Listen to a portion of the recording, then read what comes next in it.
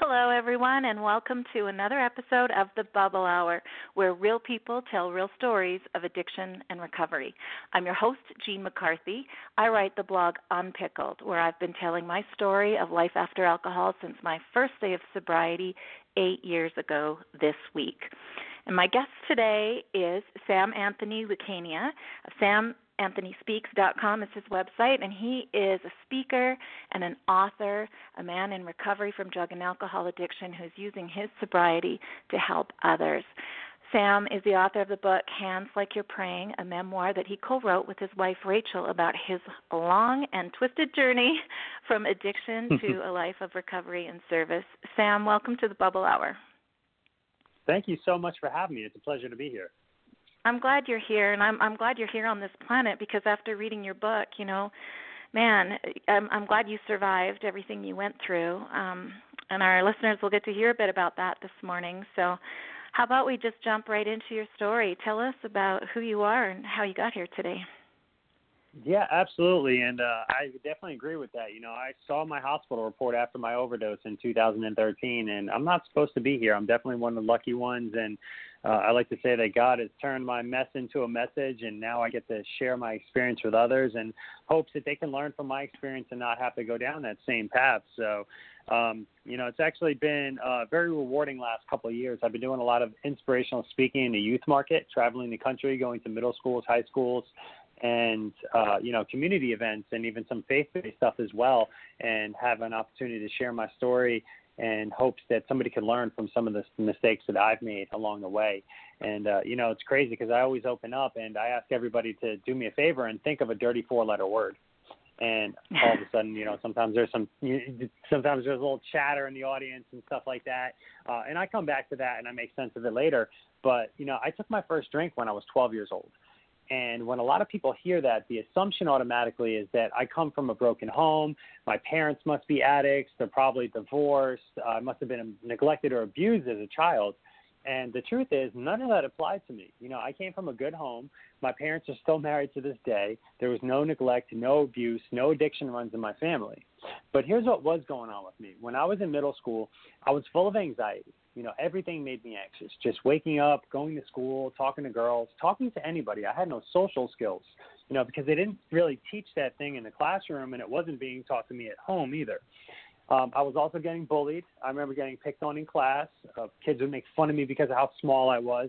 And because of all this, I was extremely insecure.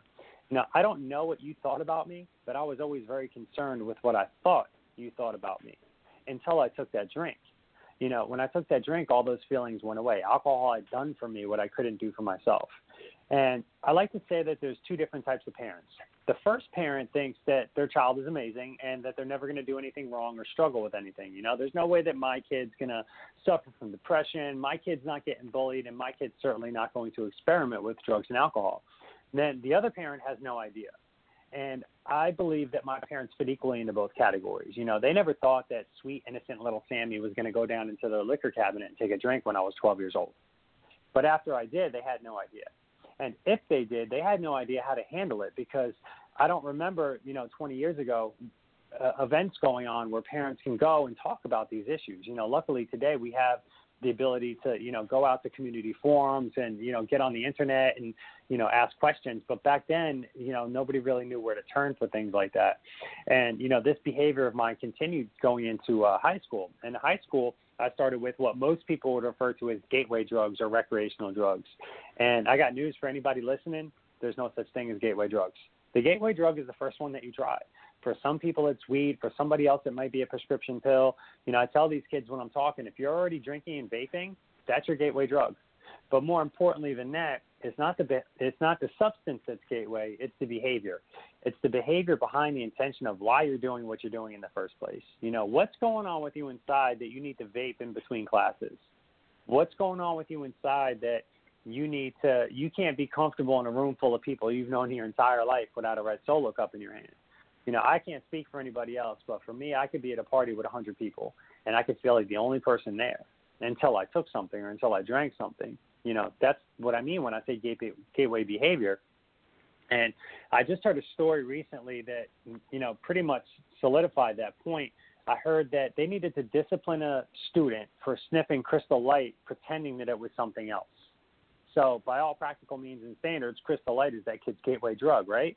Well, more importantly than that, it's the behavior that they were exhibiting in the first place. Why is anything going up their nose to begin with? You know, if that behavior doesn't get checked out, it's going to lead down a path of destruction. After a high school assembly I did, I had a young man come up to me and say, well, what about recreational drug use on the weekends with my friends? You know, that's okay, right? I told him, no, it's not, and for two reasons. Number one, when I think recreation, I think paintball, I think skateboarding, I think cornhole. I don't think about popping Molly and doing lines of cocaine and taking Xanny bars. The other problem with that is every single person I know today, myself included, started off as a recreational drug user. You know, I wasn't sitting around, you know, sipping from a red Solo cup and puffing on a joint thinking I can't wait to be overdosing on prescription pills 20 years later. That's how it starts for all of us. You know, I'll just have one. You know, it's just a little recreation. I'm just going to do it on the weekends. And, you know, when I was 16 years old, that's when I would say that behavior and that recreation turned into addiction. So when I was 16, I got addicted to prescription pain pills. Now, you know, you notice that my language shifted there. It started off with self-medication. It started off with trying to fit in, trying to get people to like me. But then there's some things in life, I don't care how strong you are, I don't care how talented you are, I don't care what side of the neighborhood you grew up on or what religion you are, there's just some things that, you know, you can't fight the addiction. It's very easy to tell yourself that you're going to take just one of something before you actually take it. But once whatever one is gets into your body, you lose the ability to control when you're going to take your next one or when you're going to take your last one. For me, it's usually when I end up in handcuffs or the ICU. I tore some ligaments in my ankle playing football, and the doctor sent me home with a prescription for Percocet. Now, this prescription had my name on the bottle. It had directions as to how I was supposed to take it. It said take 1 to 2 pills every 4 to 6 hours as needed. Well, I got home and I was in a lot of pain, so I took one pill. And from there, it was all over. I fell in love right away. It had done for me what I couldn't do for myself, just like alcohol did. And I'm a pretty smart guy. If one is good, two must be better, right? So I went back and I took another one. And then the day after that, I started with 2. And before you know it, I finished the entire bottle once again. You know, I wonder if I would have known then what I know today about prescription pain medication, if I still would have taken them. Because what I know today is that things like Percocet, Demerol, Vicodin, Dilaudid, Oxycontin, codeine, lean, all that stuff is heroin in a bottle. The only difference is one comes from the dope man and the other one comes from the pharmacy. You know, those pills ran out. One's too many and 100's never enough. So I went back to doing what I would normally do, which is just drink and smoke on the weekends with my friends. And then all of a sudden the weekend became the weeknights. And then the weeknights became the week mornings, and I was, you know, smoking before I went to school.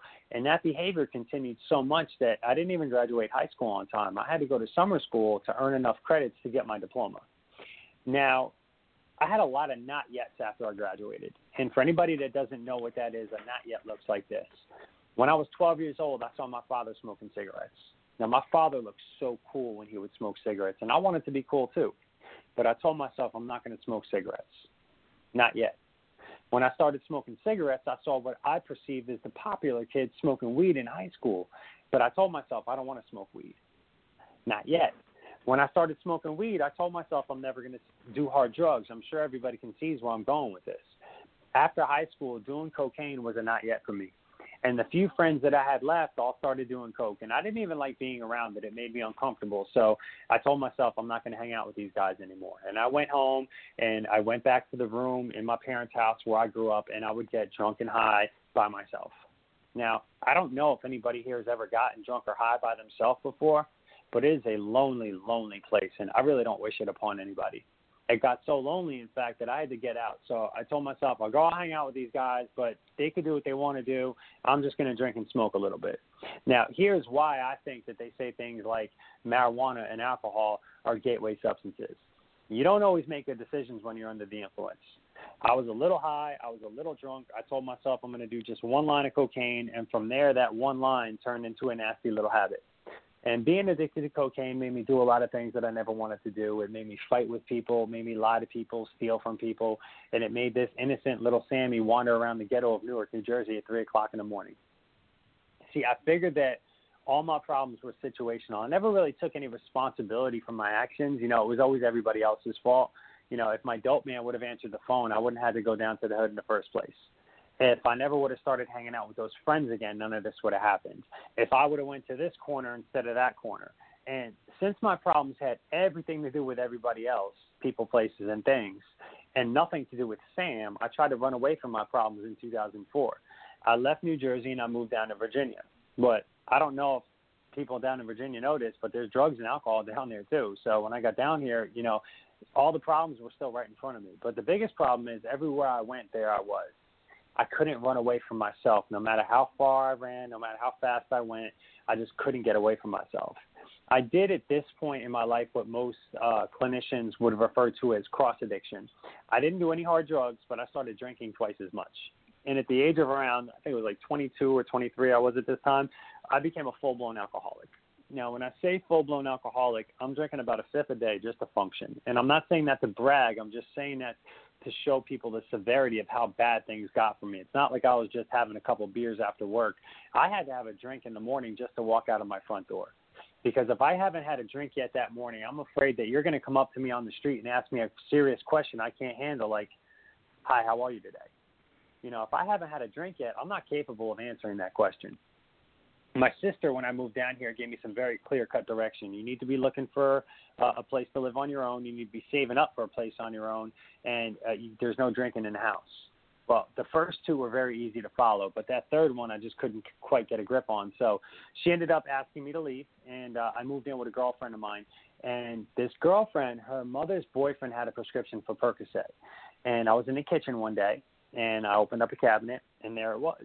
I remembered what they did to me when I was 16 years old. So once again, no big deal. I told myself I'm going to take one pill. Once one got into me, I decided another one's going to be a little bit better. By the end of the week, I ended up cleaning out this guy's entire supply. Now, there was two problems with that. Number one, I took all his pills, which were medically prescribed to him that he needed, and now he might confront me for taking his medication. And two, and the bigger of the problems as far as I was concerned was I took all of my supply.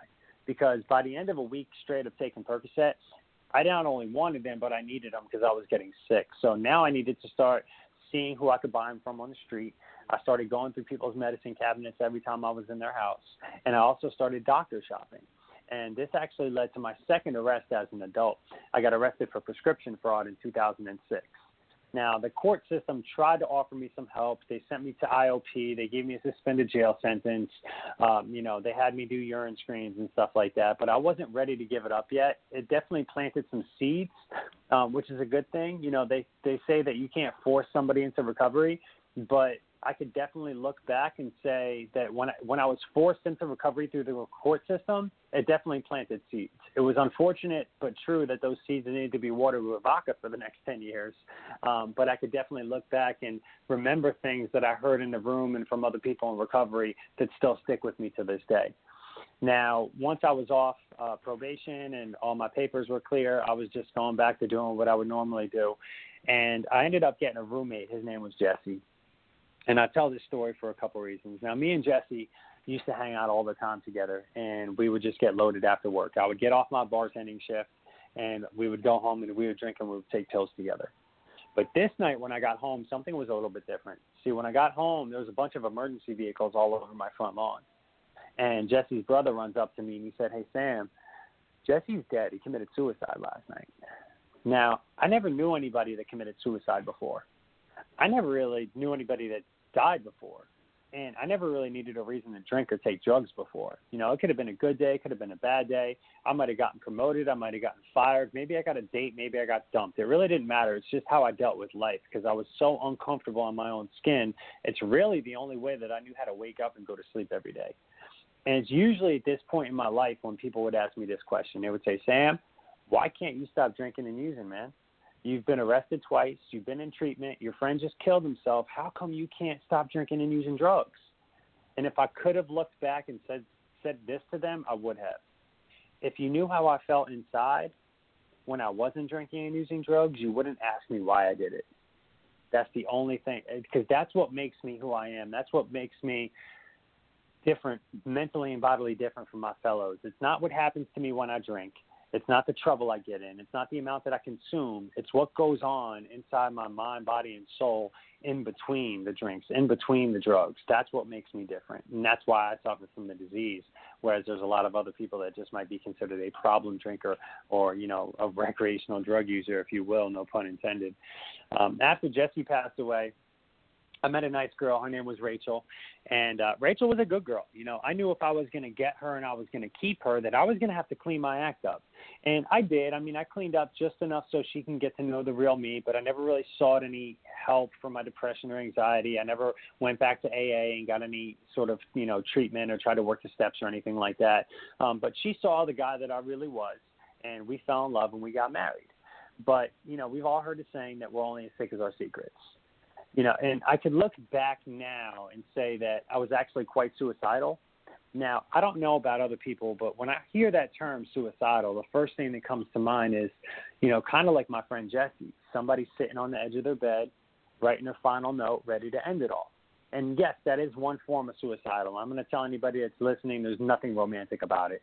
There was nothing romantic about Jesse's brother running up to me and telling me what he told me. There was nothing romantic about watching Jesse's mother listen to the detective read that note. But the other form of being suicidal is the kind that I was. And it's defined as being destructive to one's own interests. And that was me, taking handfuls of pills, washing it down with a fifth of vodka, not caring how it affected me or how it impacted my loved ones. Because I'm telling you the truth, I was not trying to kill myself that night. I really wasn't. I was just trying to get right before my wife came home.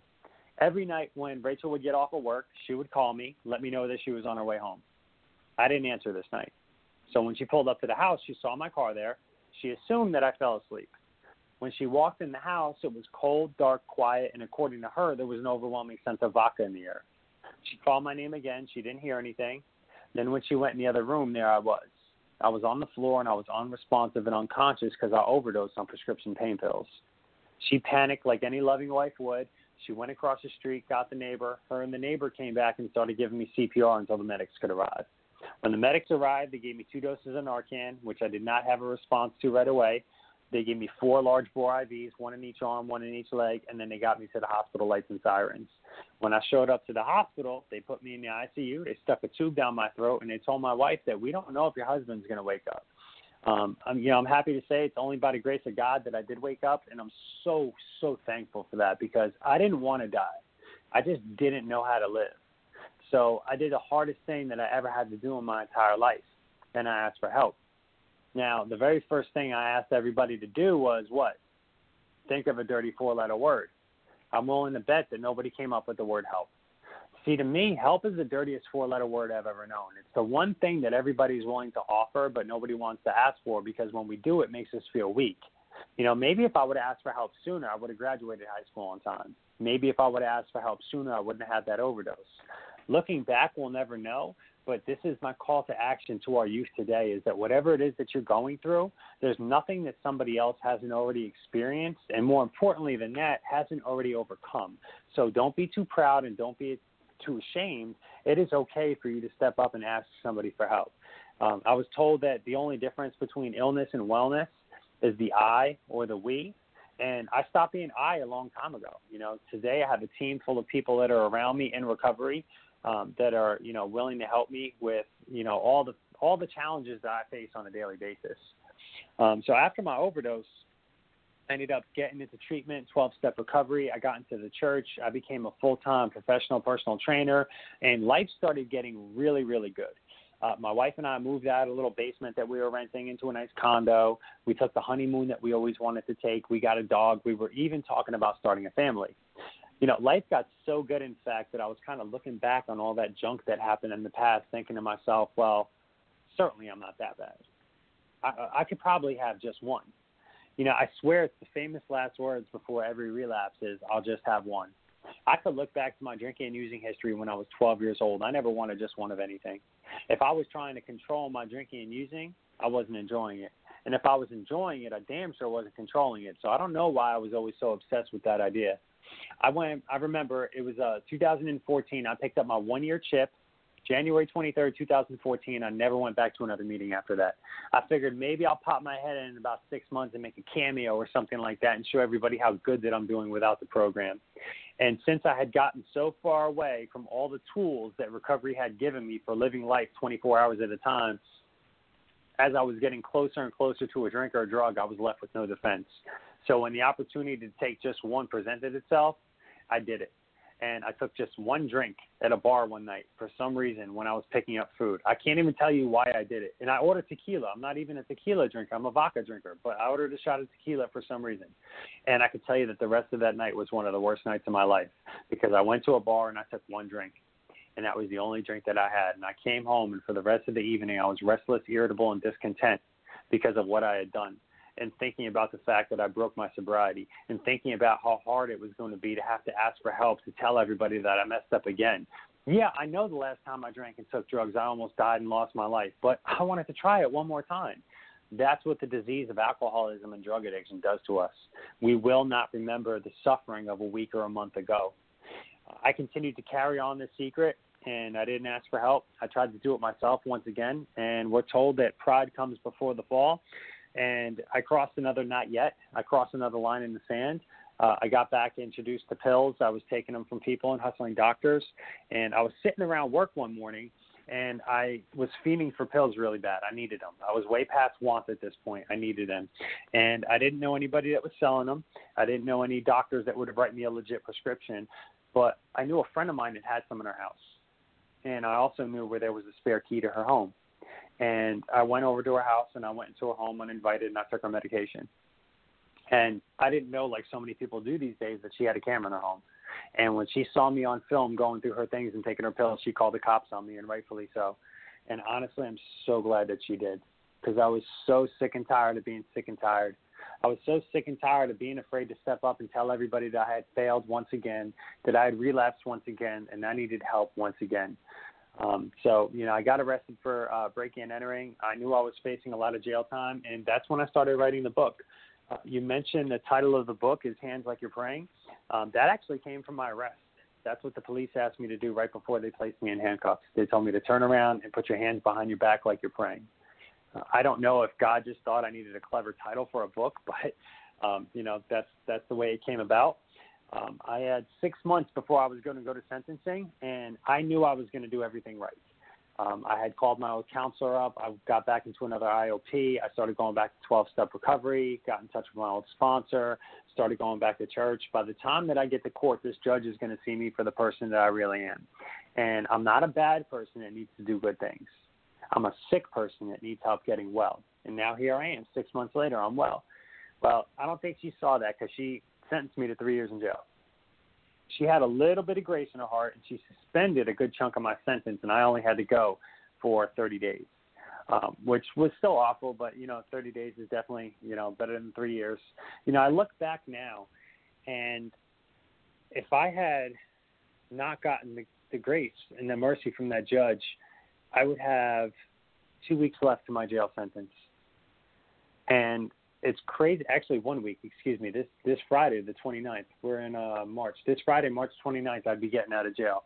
And I look at over what happened in the last 3 years and all that I've accomplished, to publishing the book, the tens of thousands of students, parents, community leaders, law enforcement officials, healthcare providers that I've been able to reach and share a positive message of hope, a call to action of asking for help.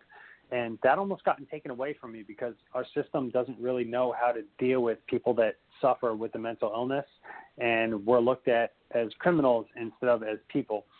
And, today I'm trying to help break that stigma along with a whole bunch of other people, but I'm just so grateful for the 24 hours at a time that I've been blessed with today. And, I have a rare opportunity that a lot of people, that by the time they get to 12-step recovery, they don't ever get. Today I've got a baby boy who's never seen his father take a drink or a drug. And I know as long as I do today what I had to do yesterday to stay in long-term recovery, when I wake up tomorrow is going to be another day that my baby boy has never seen me take a drink or a drug. And for that, I'm extremely grateful. I'm 37 years old, and I feel like my life has just begun. God has done so much amazing work in my life. And I'll end by saying this, and I guess we'll open it up for conversation. They told me when I got to 12-step recovery that if I get sober and I stay sober, my dreams will become reality. And I want to let anybody know listening right now that that was a damn lie, because I am living proof that if you get sober and you stay sober, your reality will actually surpass your dreams.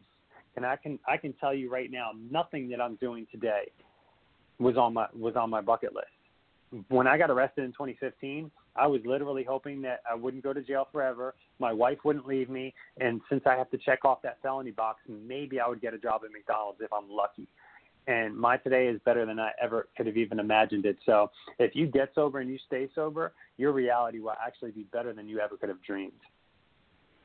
I love that point that you make, because what happens as we heal is that we start to have new expectations for ourselves and new beliefs about what a good life really can be and is. And you're right, we can't even imagine that when we're stuck in denial and sickness. I love that point. Sam, you talk about your child and being a parent now, but earlier you said there's two kinds of parents, the ones that don't think their child will ever do anything wrong and the ones that are kind of clued out about what's going on. How will your recovery serve you as a parent? How is it a gift to your son, and what do you see as being your takeaway now as a parent? How's your sobriety served you in that way? So I'd like to think, because of my personal experiences, that I'll be better equipped to handle it than some others might, and that's not taking a jab at anybody, but I'll kind of know what the signs are, what to look for, and I'm also going to have that conversation at a very early age, and this is something I hear often from parents. They say, well, when should we start having these conversations with our kids? And as far as I'm concerned, it's the earlier the better, because at the end of the day, it's not if your kid's going to get introduced to drugs, it's when they're going to get introduced to drugs. And when it happens, I want to make sure that I'm there for it. I want it to be in a safe, controlled, comfortable environment where they feel, okay asking those difficult questions. So, I broke my anonymity on a socioeconomic level a long time ago. I mean, anybody that looks at my website or reads my book knows my entire life story. So it's not like it's going to be a secret in that regard. But I would love the opportunity to possibly speak at his school one day, and hopefully he could look up at me proudly and say, yeah, that's my father. And that's one of my favorite parts of the book is that last picture in the end. I had an opportunity to take a picture with Lieutenant Greg, and it was Lieutenant Greg and his team of first responders that showed up that night, because without him, I wouldn't be here today. And I think it's awesome that I had an opportunity to take a picture with him and my son, so I could show my son and say, hey, without this man, your father wouldn't even be here right now, and neither would you. And that's pretty powerful. And, I don't know how much that will mean to him when I'm able to present it, but, hopefully that touches him in some way, shape, or form that will make him second guess any, poor decisions that he's making along the way. I have to say that my dad was sober all of my life. Like, he got sober before he was even married. And for me growing up, and he was always really open about it, like from the time I was a toddler, I remember him saying, oh, well, being sober means that, or when you're an alcoholic forever, so that means I can never have a drink. And so you never have to worry about that. That I just, that's just how it is. And that baseline truth for me, that like, that is the solution for addiction, is abstinence. That was just a core belief. So that when it wasn't enough to stop me from having my own problems, but when I did, I'm really grateful that I had the solution modeled for me, perfectly or imperfectly, and I feel like that is a really fortunate thing. So I think your son is a lucky boy. In your book, you included your wife's voice and her perspective on this, because she certainly rode the roller coaster along with you, as you say. What was that experience like for you, reading her point of view and creating this book together? For me, I think her writing is some of the most compelling work in the memoir, because there's so much that I don't remember. Just taking away the obvious, like the night that I overdosed, I really don't remember a lot of that. But then there's so much, too. I was just kind of in this alcohol or drug-induced stupor where everything just, it was like Groundhog's Day. One day just kind of meshed into the next. I was never really aware when it was daylight savings, because night and day were just all the same to me. Reading her point of view and, where she was at and, how much pain she was in, but how much support she gave and how much she relied on God and our faith together that, we too could get through this. And, that's why we wanted to do it, not to only show that the individual can recover, but, the family can recover too, because it is a family disease and it affects people that don't even have it. And, looking back now, after reading my parts of it, she can look back and say, oh, man, I knew it. Like, I knew that's what you were doing. But sometimes the people that are closest to you don't even see it. I mean, take my father, for example. My father was a paramedic for 20 years, and we grew up in Union, New Jersey. He worked on the streets of Elizabeth and Newark, and he picked up overdose victims all the time. He didn't even see the addiction in his own son. Sometimes it's hard when people are right there next to you. But with that being said, my aunt always knew. When I would see my aunt twice a year for holidays and such, she knew that I wasn't right. She saw the changes in me because she wasn't on top of it on a day-to-day basis. And, that's the importance of, involving other people, because sometimes, when it comes to our loved ones, we're too close to the problem to actually see it. When thinking back to that young boy that you were, I wonder if you feel very close to that, to yourself at that age when you're speaking in schools. Do you see 1,000 young Sams in the audience, and are you sort of speaking to yourself, to who you were then? Like, if you had heard yourself speak, if we could, do a Back to the Future and have you be in the audience of your own presentation, is that what you needed to hear? Absolutely, and I don't say this to pat myself on the back or toot my own horn, but when I go in and speak to the students, I think I'm very relatable to so many of them in a lot of ways, because I was not valedictorian. I was not captain of the football team. I got bullied, picked on, and ridiculed when I was a kid. But today I'm athletic because I'm a personal trainer, and it's something I've worked towards. So I can kind of gravitate towards both now. So when I go in, I don't get tuned out by one side or the other. I don't have some kid that's very academic and maybe not popular tune me out because they think that I was a jock in high school, because that wasn't my case at all. They hear me say that, I got picked on in high school, and they're like, wait a second, me too. They hear them say that I was always concerned about other people's opinions of me, and they're like, wait a second, I feel like that. And, that's honestly the most rewarding part of what I do. When I go to your school and you write me my paycheck for coming out and talking to your students, and I go home and, I can keep the lights on in my house by doing that, that's awesome. But my real paycheck is when I get a direct message on Instagram from some young lady that heard me speak saying that she thought I was Vince. And because I'm so open and honest and vulnerable, a lot of these students are seeing themselves in me. That is really touching, and it's incredibly moving. I mean, I feel like there's so many strategies to how to solve this problem that our communities are going through, and unfortunately, just the process of bureaucracy and politics and, school boards and everything that goes into creating policy and messaging and programming and the funding behind it and everything, the message can get really watered down and bogged down and, I don't know, just kind of lost. It's like the kids are so smart. They know when they're getting a whitewashed message, and they also know when someone is standing in front of them telling them the truth from their heart. I mean, the hardest person to fool is a child or a teenager who feels like an adult but is still a child on the inside. Yeah, so they know when someone is telling them the truth. On. Yeah, absolutely. Yeah. I agree 100%. I feel like that's why they have so much pain too, because their intuition is telling them one thing, but then the people around them, they might want to protect them or have a different version of what's going on, and so their brain is telling them one thing, and the world is telling them another, and they're like, okay, none of this is true. I don't know who to believe. I'm just going to go inside my head and be alone in here. So and they're afraid. They don't know who to talk to. They don't know who to turn to. My parents are busy. I don't really get along with the counselors. I don't want to tell my friends. Or, the flip side of that is I don't want to tell on my friends. Well, my best friend's really struggling with drugs right now or depression, or she's cutting herself, but I don't want to tell on them because I don't want to get them in trouble. I don't want to hurt them. And there's two schools of thoughts on that. I heard this said beautifully once. There's a difference between telling on someone and telling for someone. It is okay to tell for your friends. It is okay to tell for your family members.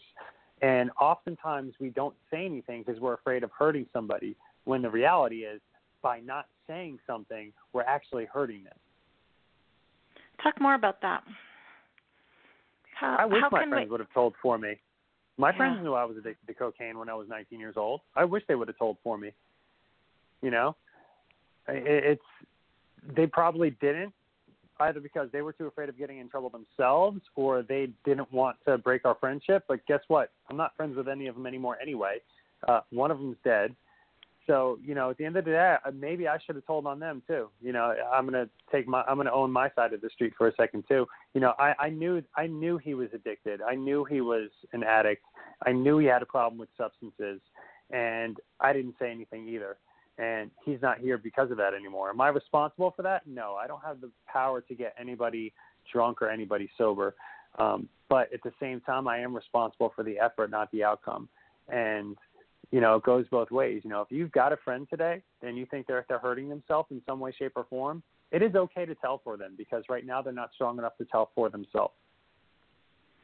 So, you know, as you're saying that, and that is a powerful message. Let's just shift gears a little bit, if we can, and reframe this for parents and adults. Mm-hmm. So how can parents listening who, and you know, the audience of this podcast is adults in recovery. So let's tailor this message for their ears about themselves, but also how can we message this and model this for the young people in our lives? So, you know, what does that look like as adults, you know, if our neighbors are going through something, or like how do we live that in addiction and drug use or just general pain? How do we know, I guess, is my question, is when is the right time to do that and when it's not? It takes a village. Together we achieve so much more. And it goes back to the difference between illness and wellness is the I or the we. And one of the first things I do at every parent seminar is I ask everybody in the room, and I could have a room of 8, I can have a room of 800. Raise your hand if you know somebody that suffers from mental illness, addiction, or alcoholism. 100% of the time, 100% of the people raise their hand. With that being said, even though we all know somebody or are affected by it in some way, nobody's willing to seek help for it because, once again, the labels, the stigma, and even down to your own neighborhood. You know, nobody wants to be the neighbor on the block that has a kid that's suffering from drug addiction. Well, I don't want my son to – I don't want anybody to find out that my son's suffering, you know, from addiction or alcoholism or depression because he's not going to get accepted into a good college. Well, I got news for you. If your kid's addicted to drugs, it's not going to matter what college they get into. We need to deal with the problem at hand and not worry so much about the future. And we need to – the parents are just as – I don't want to say guilty. The parents are just as scared to step up and ask for help as the kids are because, again, they don't want to be labeled. You know, my parents, if they did know, probably didn't know where to go or probably too afraid because, again, they don't want to have the kid that's suffering from drug addiction. They don't want – nobody wants – to be that person. It's the same reason that us as adults are afraid to walk into a room of AA. What if somebody knows? Guess what? It's okay. And if somebody has a problem with it, that's none of your business anyway. You just need to deal with whatever it is that you need to deal with for you and your family. And if that means turning to your neighbor that happens to be a child psychologist to get help for your son or your daughter, then that's what you need to do. Don't worry about the college application. Worry about what I have a friend that says in recovery, you fix problems in the order that they're going to kill you. You know, filling out the applications, nobody's going to get death by application. But if your kid's cutting themselves, that needs to be addressed immediately. You know, so it's definitely, you know, as a community we achieve more, as a team we achieve more, together we achieve more. We have to get rid of the stigma that, you know, if somebody's suffering from depression or anxiety, that we have to be ashamed to go and ask for help because of it. We don't. You know, I want to circle back, too, to something else you said, Sam, which is that even though going to, I think it was outpatient that you went to earlier on, and you didn't stay sober, but because you said you planted the seeds but then watered them with vodka. So if we try to help somebody or we know someone is suffering and we send help their way and they refuse it, that's okay. We have to let go of that outcome, right? Because you never know, you know, when that it might be laying a foundation for future readiness, or, you know, we say just do the next right thing in recovery, and I think that's also true when it comes to helping other people, is just offer them the next, you know, offer them the right thing, and then let go of what happens, allow them to make their choice, but be there and, you know, shine that light. and know that they may and come that's wisdom towards from them. that's wisdom from an old sponsor of mine. He said, Sam, you're responsible for the effort, not the outcome. And the same thing with the parents. You're responsible for the effort of offering it. We can go back and you go old 100-year, quotes on the wall and say you could lead a horse to water, but that's all. But you're also responsible to be there if and when they reach out in the future as well. And just to let them know you're available. A lot of these kids don't know that their parents are available. Come up to me and say, well, who do I talk to? I'm like, well, the first person that you should talk to is your parents. Whether it's a cultural or the parents are too busy or maybe the parents are suffering from their own ailments, at that point, then we possibly need to look at, what's the next best thing? Is it going to be your school counselor? Is it going to be another trusted adult like an aunt or an uncle or something like that? But the parents need to let their kids know that I'm safe. I am a safe place to come and talk to me about whatever it is that you want, whether you're getting abused at school, you're getting bullied at school, sexually harassed at school, you're suffering from depression, anxiety, you're cutting yourself, you can't stop taking it is safe here. That is probably the biggest point that I would drive home, is to let your kids know that coming to you with any problem, no matter how small or severe, this is safe.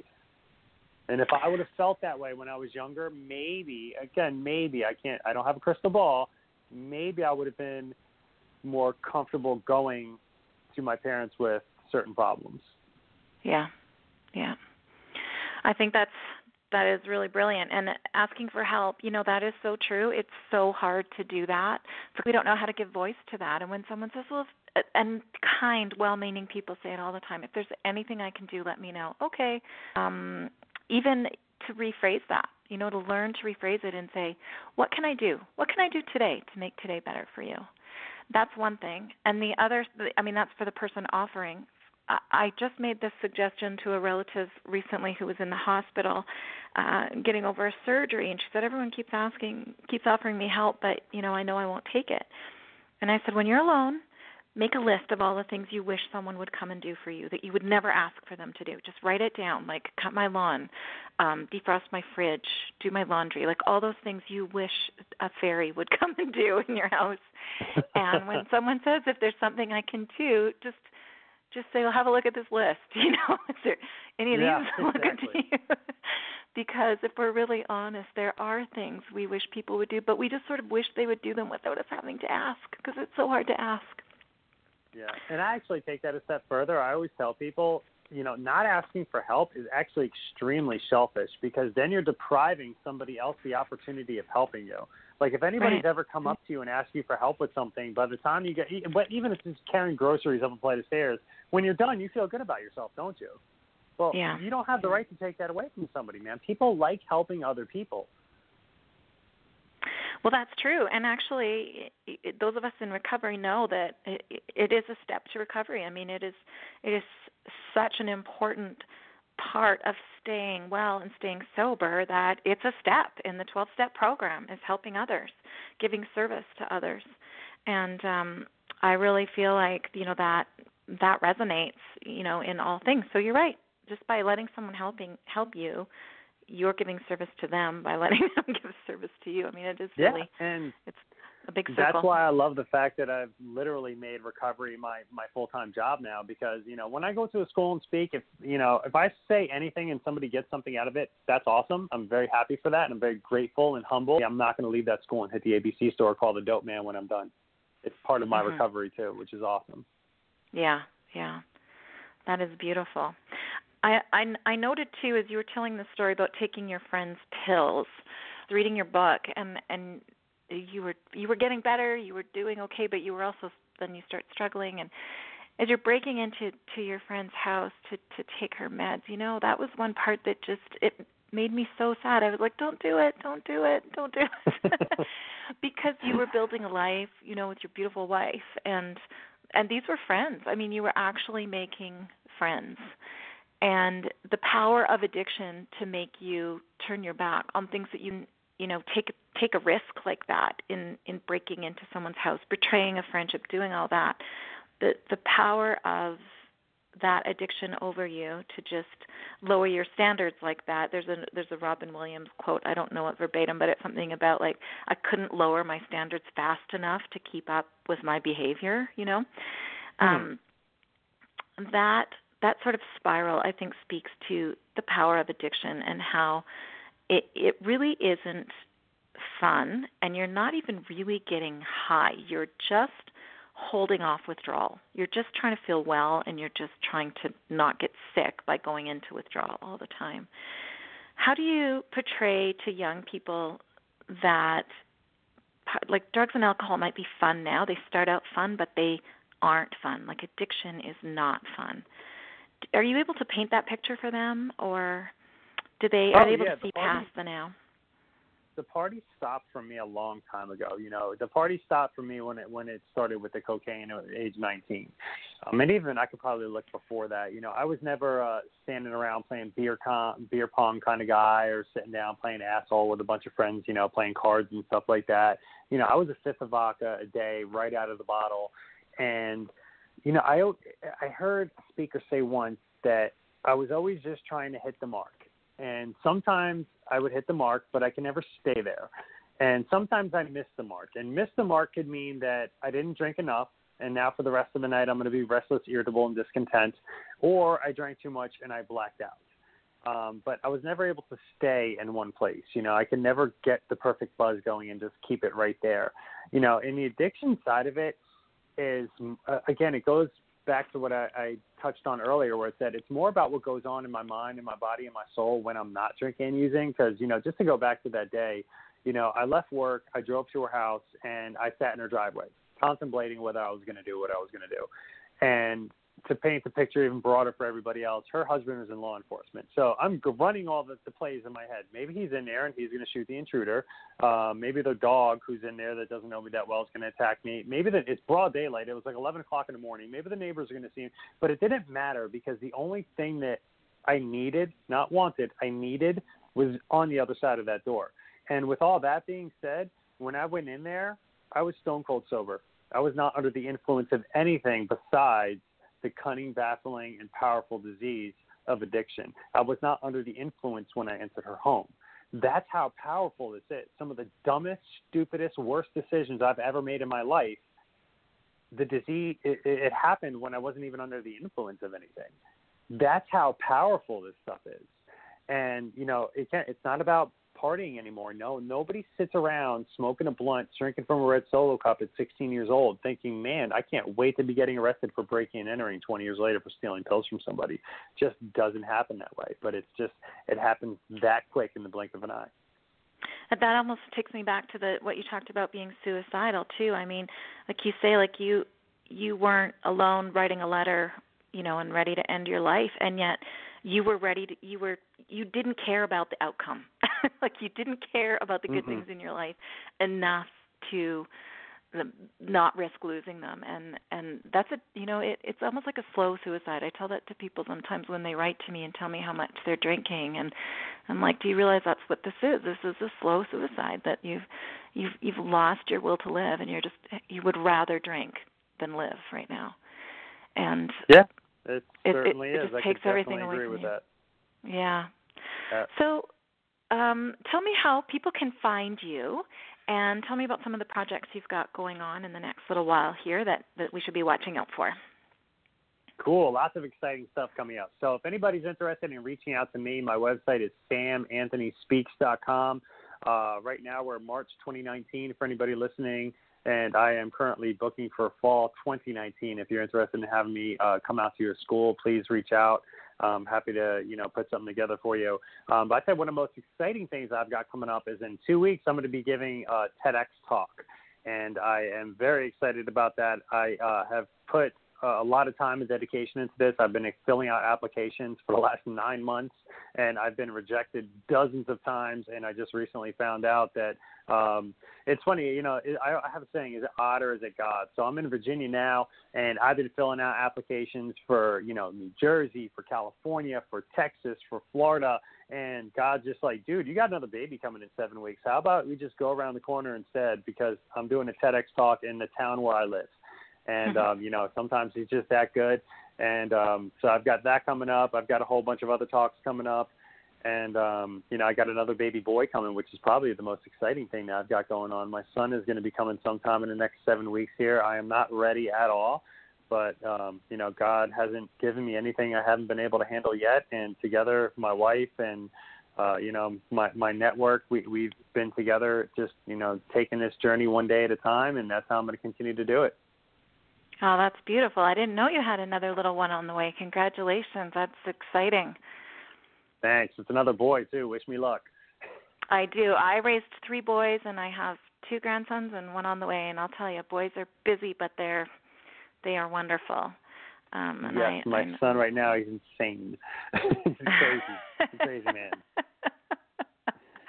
Yeah, there's something about watching those little people just discover the world and discover who they are that just, it makes everything worthwhile. And I'm so glad that you are here to experience all of it, and that you're filled with the joy and gratitude and just the energy that you have for your own life and for helping others is infectious and a really beautiful thing. So thank you so much for being here today and for sharing your story. And just before we go, Sam, I just want to ask if you just have any words of encouragement, if there's anyone who's listening today who's struggling to maintain their sobriety or who's what we call sober curious and thinking about embarking on this life without drugs and alcohol, what words of encouragement would you have for that listener today?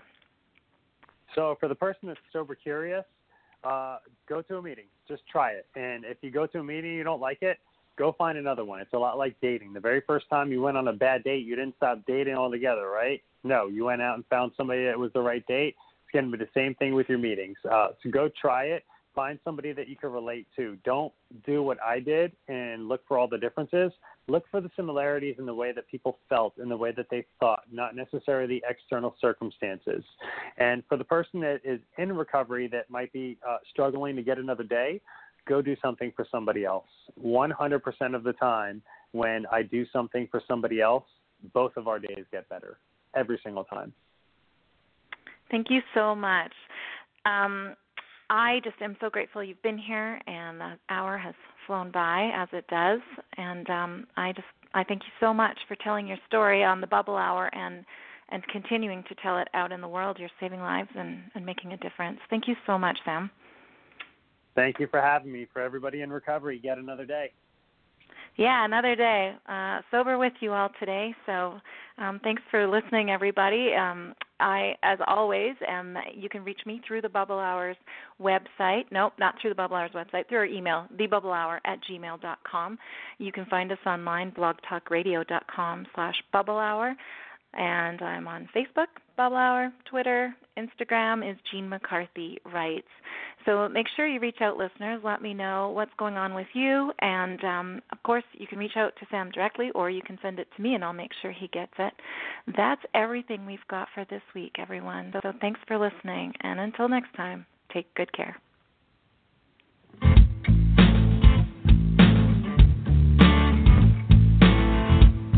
I own it. I did that, not proud, but that was me. And when I face it, I take back a little dignity. Not looking for excuses, I just want to be free from the power weakness had on me. In a darkened corner is where shame likes to hide.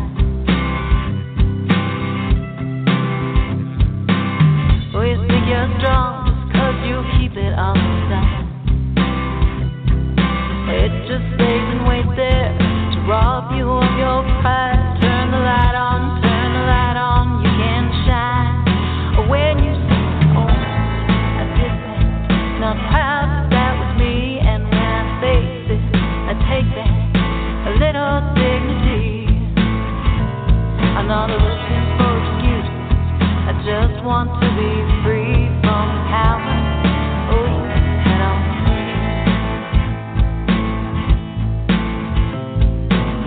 You don't have to shout it out on Main Street to be clear.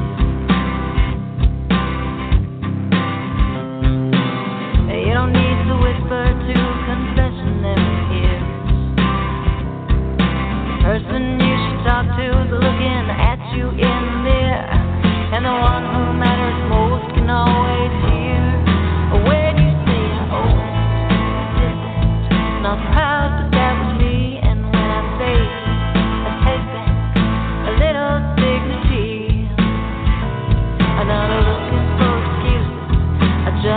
want to be free.